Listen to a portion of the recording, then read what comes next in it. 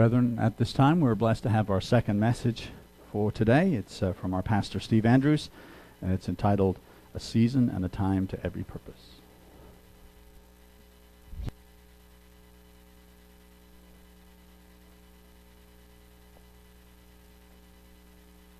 I've been waiting a while for the cold weather to come. Oh boy, I needed this so badly. I used to have one of these years ago, and I looked around and I tried to find one. I could never find one, and then all of a sudden, one showed up. It was almost brand new, trench coat, and I put it on. I was so proud of it. I went home. I said, "Now, do I look like the spy? You know, the spy that come in out of the cold?" She looked at me, thought for a minute. No, Inspector Gadget, without the gadgets. Go, what do you know?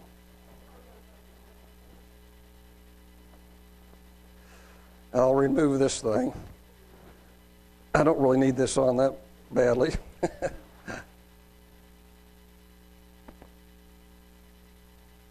Something a little bit more serious. I better take these glasses off. They're new. I only got nearsightedness in them. I won't be able to see to even read if I keep them on. In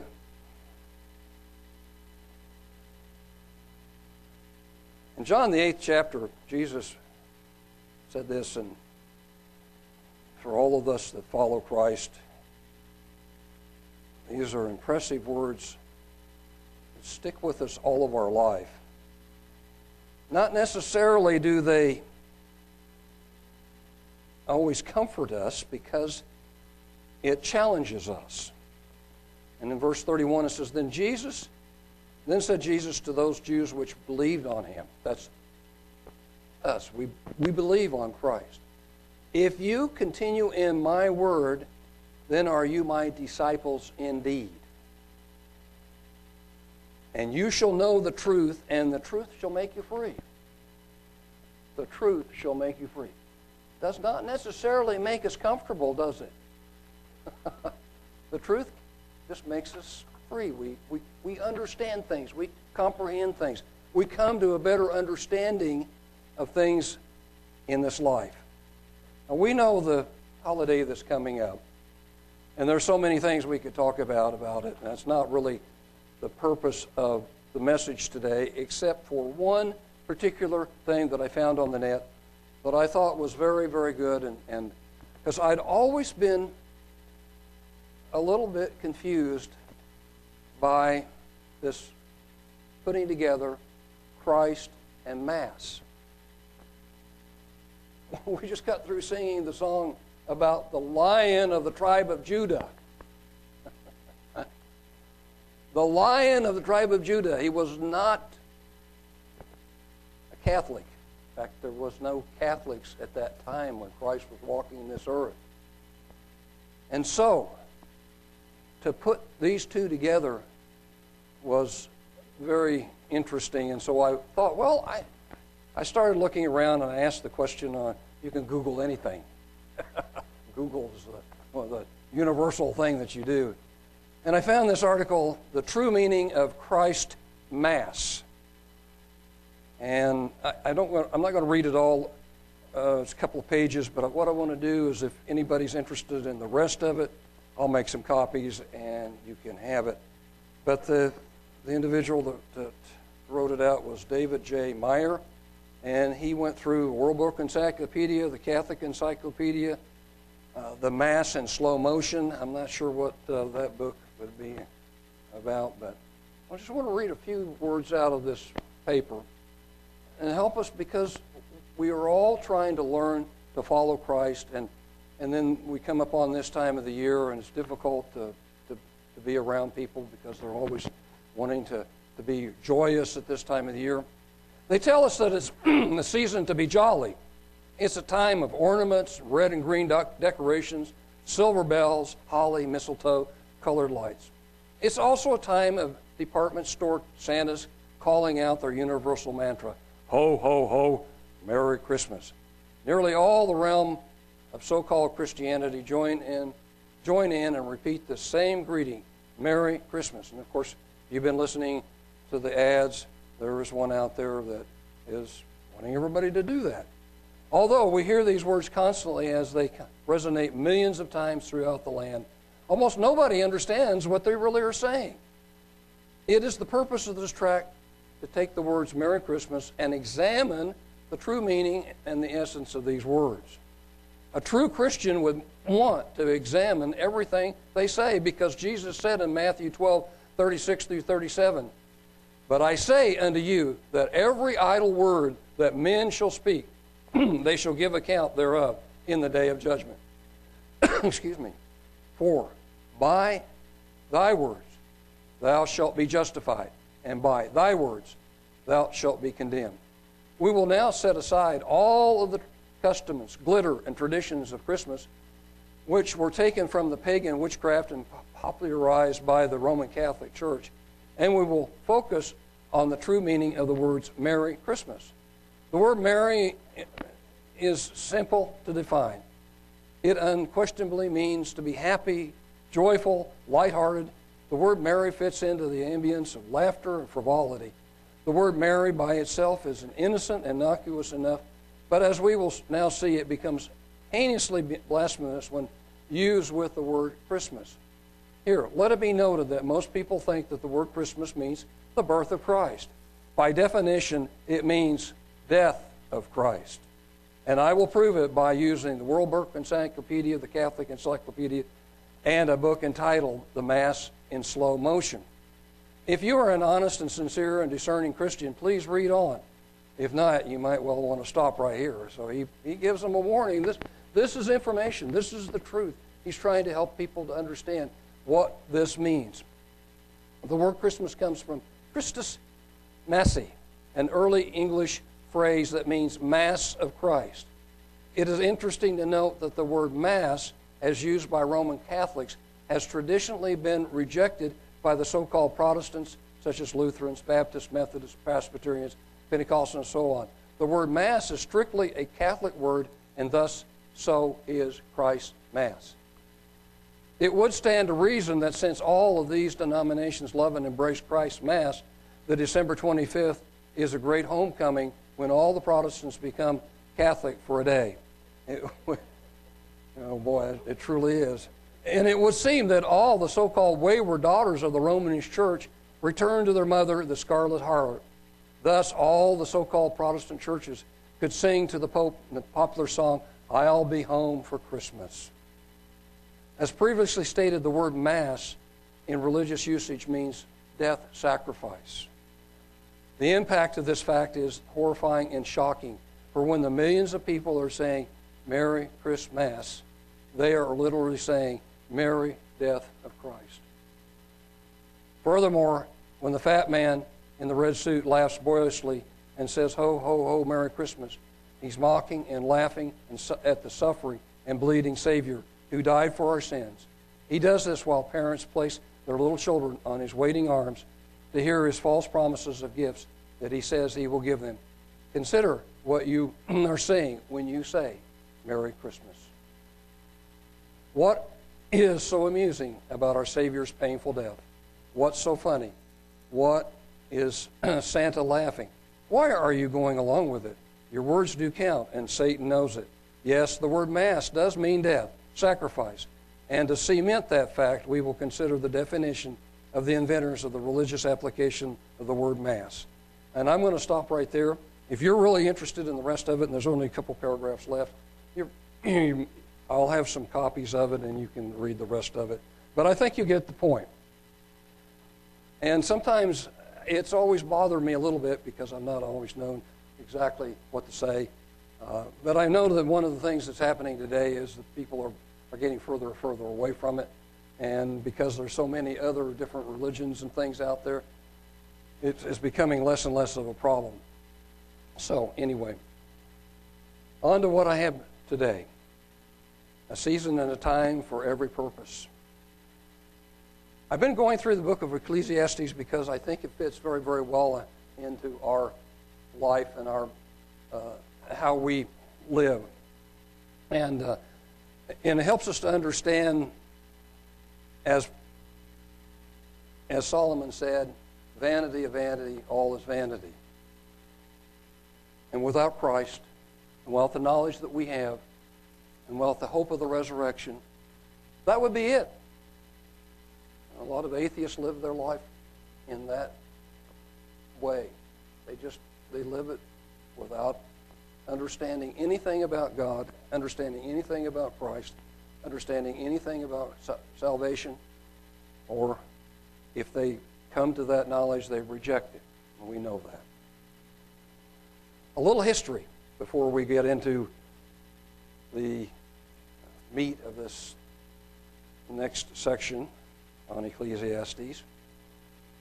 In 1 Kings, we find that the 10th chapter, we'll go there, but I want to introduce a little bit before that. We have David on his deathbed. And we have a usurping of authority from one of his sons. It's actually his fourth son. 3 of the sons are dead. The fourth son is the next in line. Well, instead of going to his father and finding out if he's the next king, he decides to take advantage, and he takes some of the Israelites and he says, okay, I'm now king. And this is Adonijah, or Adonijah, or however you pronounce it. It's Adonijah. So that's the son that tried to usurp the authority. Well, Bathsheba comes in and she says, no, wait a minute, I want my son to Solomon to be king, because David had promised that Solomon would be king. And so they anoint Solomon, bring him out, and he is now king. God blesses him tremendously. He doesn't ask for wealth. He doesn't ask for some of the things that the kings might ask for. He asks for wisdom to rule the children of Israel. I need wisdom. I need to be able to, so I can rule the children of Israel. So God gives him wisdom, and along with that wisdom comes great wealth and great prosperity. And also comes great peace in the land during his reign, his time as king. And to put it in perspective, he becomes extremely wealthy. And that's what I want to pick up on right here, is Solomon's wealth and fame. And it begins in the 14th verse of chapter 10 of 1 Kings. Now the weight of gold that came to Solomon in 1 year was 666 talents of gold. A talent was 75 pounds. That's what I Googled it. It's between 60 to 75 pounds. 636 talents. If you calculate that into modern terms, just that amount that came to him was nearly $1 billion in modern money. Beside that, he had merchantmen and traffic of the spices merchants and all the kings of Arabia and all the governors of the country. And King Solomon made 200 targets of beaten gold. 600 shekels of gold went to one target. And he made 300 shields of beaten gold. 3 pounds of gold went to one shield, and the king put them in the house of the forest of Lebanon. Moreover, the king made a great throne of ivory and overlaid it with the best gold. This throne must have been something to look at. The throne had 6 steps, and the top of the throne was rounded behind, and there were stays on either side, and the place of the seat, 2 lions stood beside the stays. And the 12 lions stood there on the one side, and on the other, upon the 6 steps, there was not the like made of any kingdom. Now remember, at this point in time, Solomon had already had the house of God built. And it was beautiful. It was wonderful. It was a beautiful place. David could not build it, but he gathered all the materials, and Solomon built it and dedicated it. It was a beautiful prayer. But his palace, his house, was far more splendid than the palace that he had made for God. It had everything, and then some. I mean, they drank out of gold cups. His throne of ivory. For the king had at sea a navy of Tarshish with the navy of Hiram, and once in 3 years came the navy of Tarshish bringing gold and silver and ivory and apes and peacocks. So King Solomon exceeded all the kings of the earth for riches and for wisdom. And all the earth sought to Solomon to hear his wisdom, which God had put in his heart. And they brought every man his present, vessels of silver and vessels of gold, and garments and armor and spices and horses and mules, rate year by year. And Solomon gathered together chariots and horsemen, and he had 1,400 chariots and 12,000 horsemen, of whom he bestowed the cities for chariots, and with the king of Jerusalem. And the king made silver to be in Jerusalem as stones, and cedars made he to be as sycamore trees that are in the vale for abundance. Y'all have seen silver dollars and stuff. They were so common that they were just like stones laying around everywhere. They had very little worth.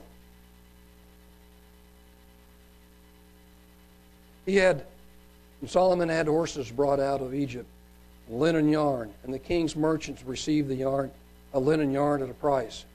And a chariot came up and went out of Egypt for 600 shekels of silver, and a horse for 150. And so for all the kings of the Hittites and for the kings of Syria did they bring them out of their means.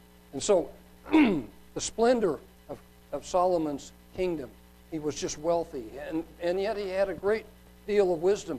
And yet, historically, and it's written about him,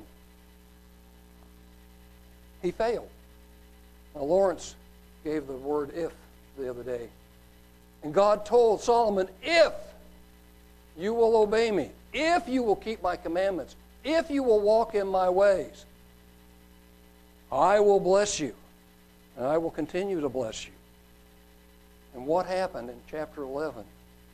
We understand that Solomon failed because he didn't continue in the way of God.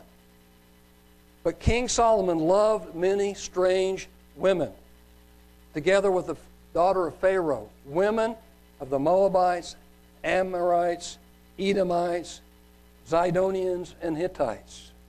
Of the nations concerning which the Lord has said unto the children of Israel, you shall not go into them, neither shall they come in unto you, for surely they will turn away your heart after their gods. And Solomon cleaved unto them in love. Thank you, Ken. I appreciate that. I don't know why. Maybe it's all the singing that I do, and then I finally get up here and I can't even speak because I get froggy-throated.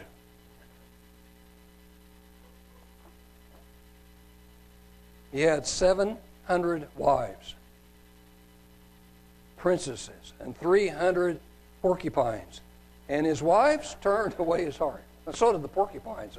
They always had problems with porcupines in that day and age.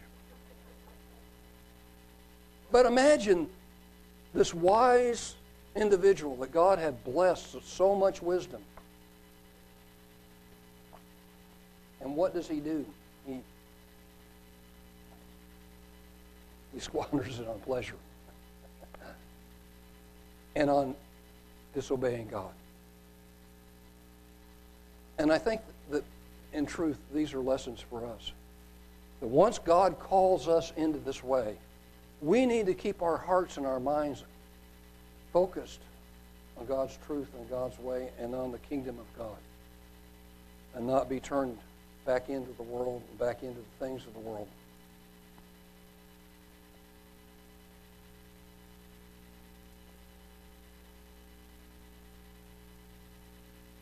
The third chapter of Ecclesiastes I could read these first few verses. But for some of you that are old enough, I was still in high school when this song came out. The Byrds actually took the words of the first 9 verses and put it into a song called Turn, Turn, Turn.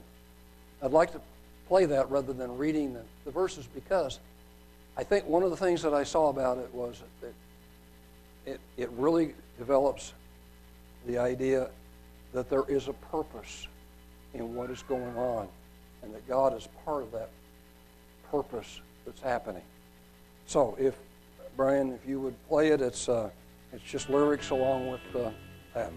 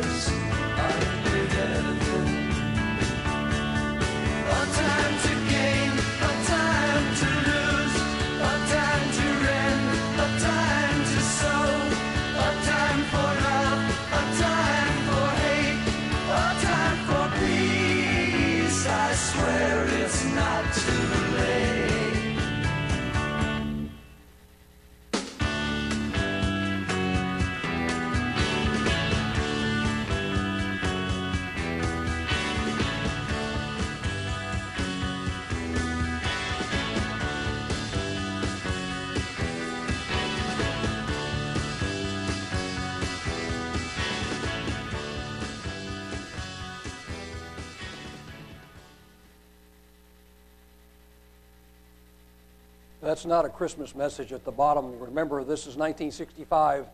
This is essentially the beginning of the Vietnam War, and there was a whole lot of protest songs, but I thought they did such a beautiful job of putting these words together that I couldn't match it at all. Anyway, Solomon, and it reminded me of something that's in the New Testament.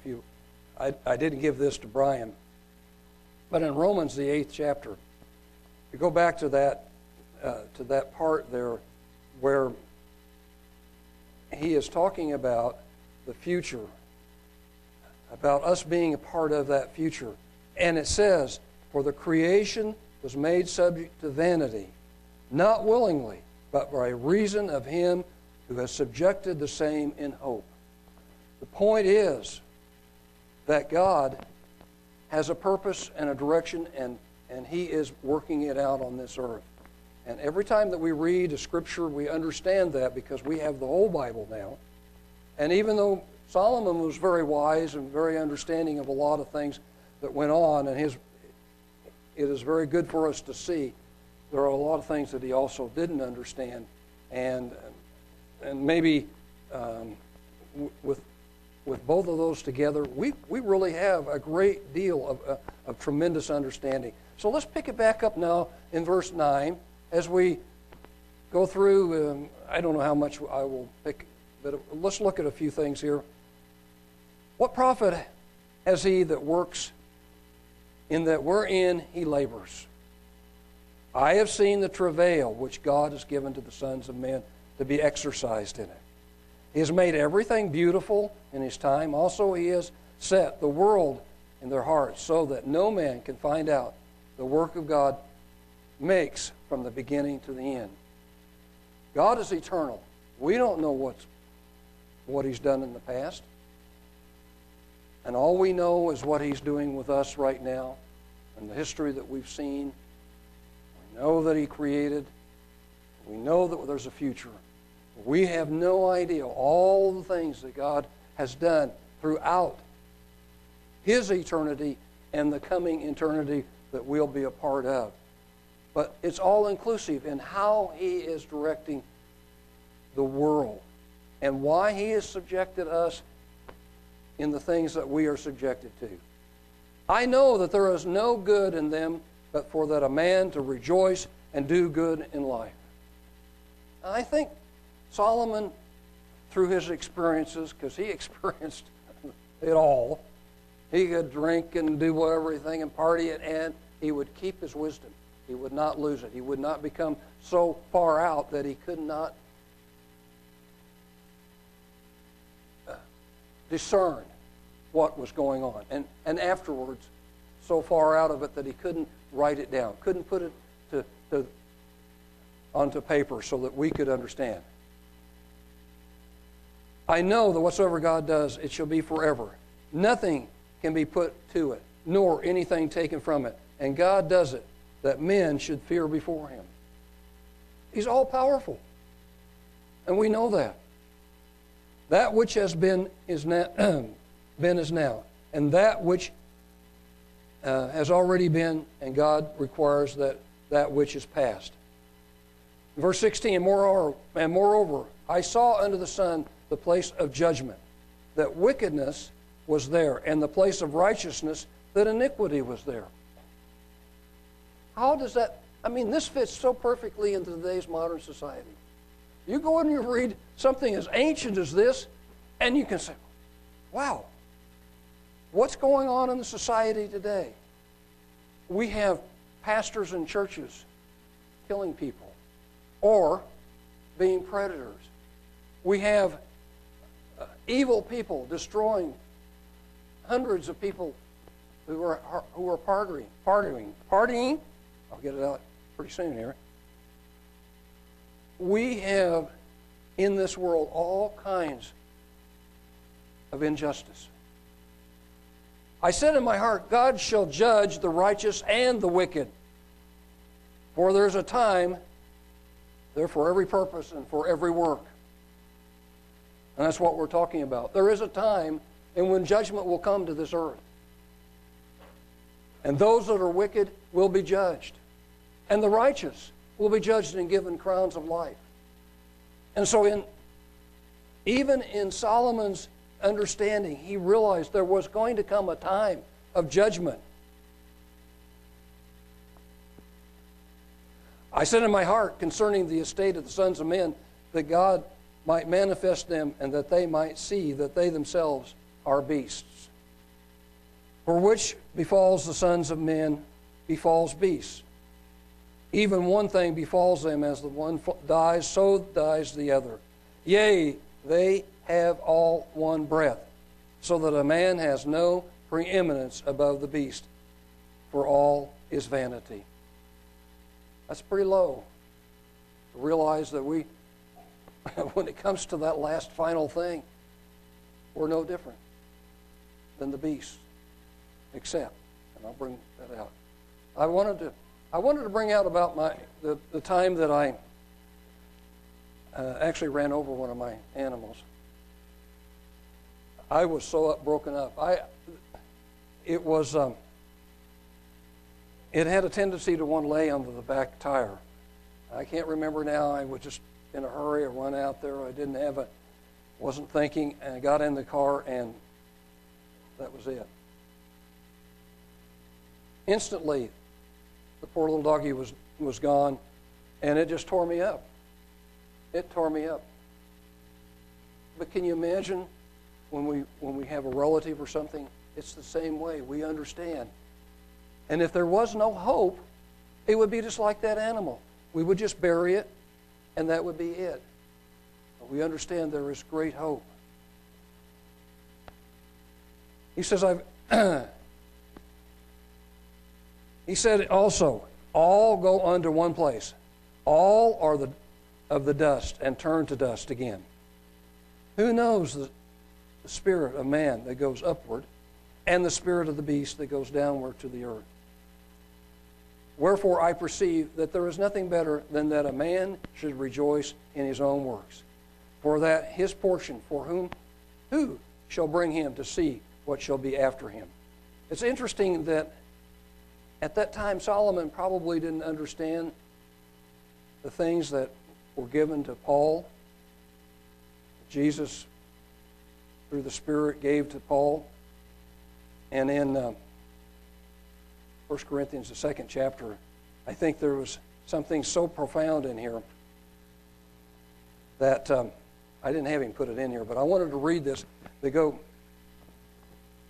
that ties in with this to help us to understand that the spirit that is in man with the spirit that God has given us has a hope, a tremendous hope.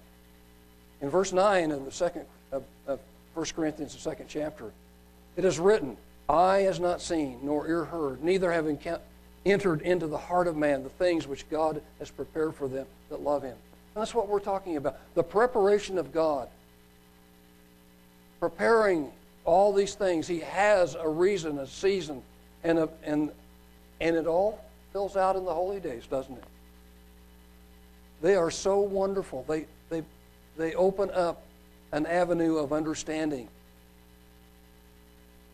Yes, Jesus was born, but not on the 25th of December.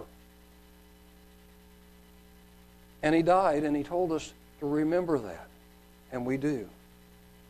But God has revealed them unto us by his Spirit. For the Spirit searches all things, yea, the deep things of God. For what man knows the things of man, save the spirit of man which is in him? Even so, the things of God knows no man but the Spirit of God. And this is very important. Now we have received not the spirit of the world, but the Spirit which is of God, that we might know the things that are freely given to us of God. So when we go in and we look at the Bible and we go through and we search the Bible, the Spirit of God is helping us to understand those things, isn't it? It's helping to open those things up. And when Jesus says, the truth shall make you free, that means that whenever we find something that we need to understand, we need to, and we're following Christ, we need to change. Don't we? We need to change so that we become more like Christ.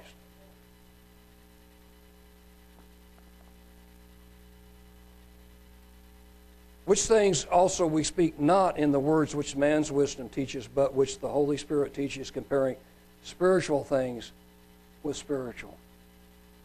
And of course, the natural man is not able to receive these things. of the Spirit of God, for they are foolishness unto him. Neither can he know them, because they are spiritually discerned. But he that is spiritual judges all things, yet he himself is judged of no man. For who has known the mind of the Lord, that we may instruct him? But we have the mind of Christ. I think that's so wonderful and so beautiful. This book opens up to us through the mind of Christ. And we can understand better about the world that we live in and how to live because of the mind of Christ that dwells in us. Now, let's go back. That Spirit and our spirit together in coming to understand the truth. Let's pick it back up now in chapter 4. I returned and considered all the oppressions that are done under the sun, and behold, the tears of such as were oppressed, and they had no comforter. On the side of their oppressors there was power, but they had no comforter. What have we found today that's been very interesting?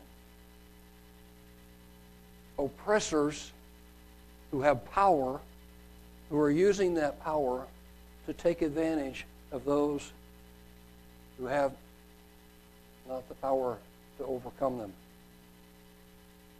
All these women are coming out of the woodwork, and all these men have nothing to say. They're caught. They're caught. But for many, a long time, this has been covered up in this nation. Hollywood. It's amazing. Not only is it affecting just Hollywood, but it's also affecting Congress. Our Congress. And everyone now is suspect. It's almost like, well, you better not be, you're going to be in trouble if you had any of this kind of stuff going in the background. But there are tears that come because you're oppressed, because you have had something happen to you in the past. He says, wherefore I praise the dead which are already dead more than the living which are yet alive. When something like that happens, if you have a family member that is murdered by someone, or you have someone that is molested, or anything that happens in a family, this comes into, you feel so devastated. You sometimes wish that you didn't even want to live. And that's what Solomon is bringing about. Those things are wrong. Yea, better is he than both they which have not yet been, who has not seen the evil work that is done under the sun. Again, I considered all travail and every right work, that for this man is envied of his neighbor. This is also vanity and vexation of spirit. The fool folds his hands together and eats his own flesh. In other words, he's lazy. Better is a handful of quietness than both the hands full of travail and vexation of spirit. Then I returned and I saw vanity under the sun. There is one alone, and there is not a second. Yea, he has neither child nor brother, yet is there none end of all his labor. Neither is his eye satisfied with riches. Neither says he, for whom do I labor and bereave my soul of good? This is also vanity, yes, of sore travail. A lot of rich men who have had very poor marriages have really wished that they didn't have the riches but had a good family relationship, a good marriage. A good family marriage and relationship far outweighs the riches. Two are better than one because they have a good reward for their labor. For if they fall, the one will lift his fellow.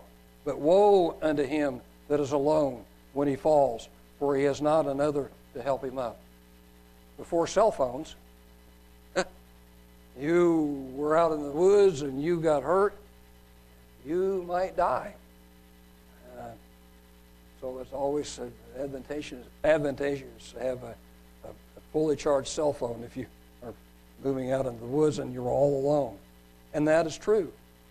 It can happen. You can be alone, you can fall, and no one is there to help you. Again, if two lie together, then they have heat. But how can one warm alone? And if one prevail against him, two shall withstand him, and a threefold cord is not quickly broken. I remember the movies, and they're always, you got a sword here, you got another guy here, and you got another one behind, and they're all ready to battle, because now it would be hard for the enemy to get to any of them, because now they have a threefold cord to battle with. And if one prevail against him, two shall withstand him, and the threefold cord is not quickly broken. Better is a poor and a wise child than an old and foolish king who will no more be admonished. Boy, is that ever one of the most profound statements that has ever been made. For out of prison he comes to reign, whereas also he that is born in his kingdom becomes poor. What's going on in the world today? What are we seeing when a dictator takes over a country? What happens? Do the people prosper? Do dictators make people prosper? No, they gather all of their riches, and they become prosperous, and they become rich, and the people that live in their society become poorer and poorer. Look at Venezuela. Look at North Korea. They don't want anybody in there knowing what's going on. The guy that's escaped just recently from North Korea, out of that dictatorship, what did they find out? One, he was malnourished. Two, he was full of parasites. Of course, they had shot him full of bullets too. But just realize, those people would love to have some freedom from that dictator. They would love to see him die or go away or whatever, so that they could have some freedom, so that they could be well. They'd probably look across that demilitarized zone and see the healthy South Koreans over there. And they're sinners also, and they have problems too. But they're not under a dictatorship. In Venezuela, where I was born many years ago, almost 70 now, my mom, and I've told this before, but Mom, when she said that she was carrying me, they had some of the most wonderful foods. They had, because it's a tropical environment, avocados and anything else, tropical fruits and everything. Maybe that's the reason why I stayed kind of healthy, because she was healthy. And she said it was the most beautiful country, and everything was so prosperous over there. And of course, they struck oil, and they became even more prosperous. And then a dictatorship took over. And now the poor people are starving in that country because of a dictator. It's right there. We're out of prison. Some of them come out of prison too, don't they? And they take it over, and they get the armies to help them. He comes to reign, whereas also he that is born in his kingdom becomes poor.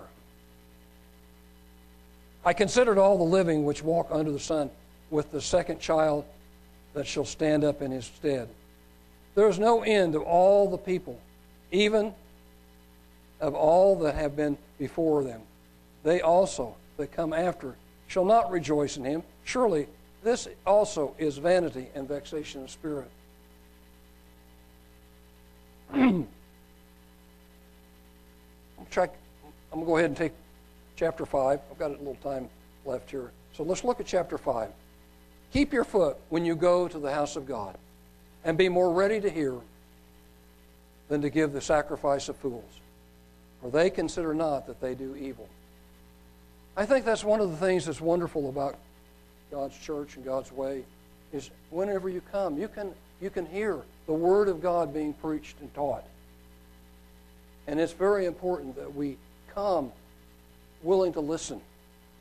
I've always liked it when we have a diversity of speakers, because I learn from all the different ones that get up here and bring the Word and expound it. I learn a different way. I learn the different things from it. And I think that it's so wonderful to be able to listen to the Word expounded in a different way. I think Brian and Richard at one time said, yeah, all you guys speakers here, you all have your own techniques and your own way of doing things. So and that's the reason why we like to have it a little different, because we do get a tendency to be a little bit in the same. Be not rash with your mouth, and let not your heart be hasty to utter anything before God. For God is in heaven, and you up on the earth. Therefore let your words be few. For a dream comes through the multitude of business, and a fool's voice is known by the multitude of words. When you vows to vow unto God, defer not to pay it. For he has no pleasure in fools. Pay that which you have vowed. Jesus said we probably shouldn't even do that, because sometimes it puts us into a bind, doesn't it? Like the example of the man who vowed to vow that the next thing that came out of the door would be sacrificed to God. What was it that came out? His daughter. See how that foolishness in speaking can get you into trouble? It can get you into big trouble.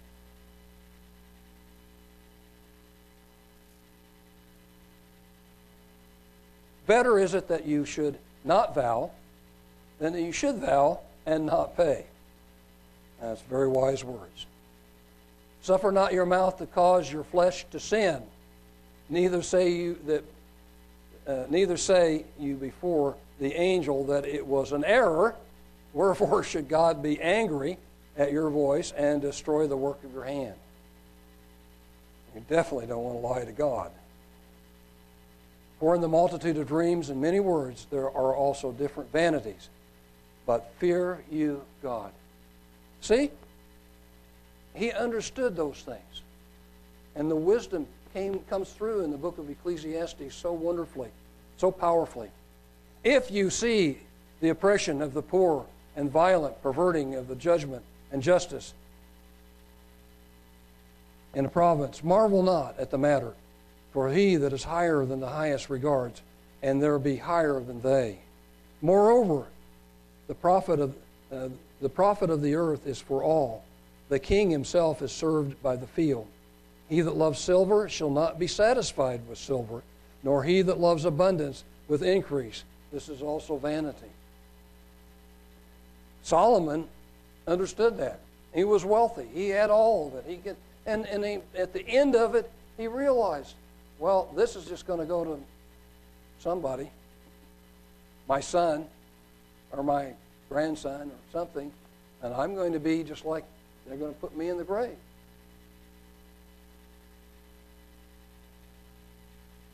When goods increase, they increase that eat them. And what good is there to the owners thereof, saving the beholder of them with their eyes? The sleep of a laboring man is sweet, whether he eat little or much, but the abundance of the rich will not suffer him to sleep. He's always worried that he's going to lose his wealth. He's going to worry.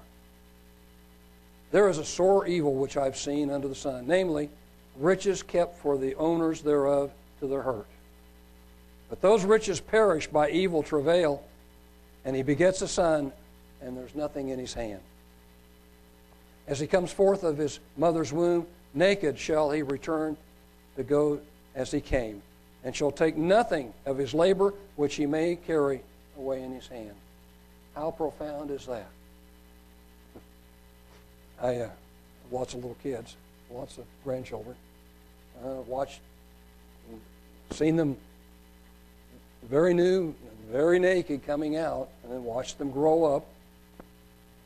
And we understand that. We understand the very words that Solomon has written here.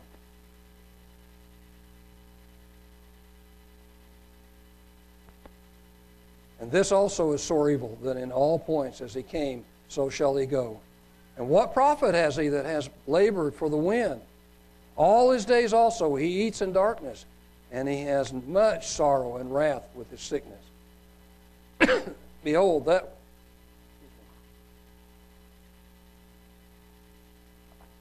I better call the quits here in a minute.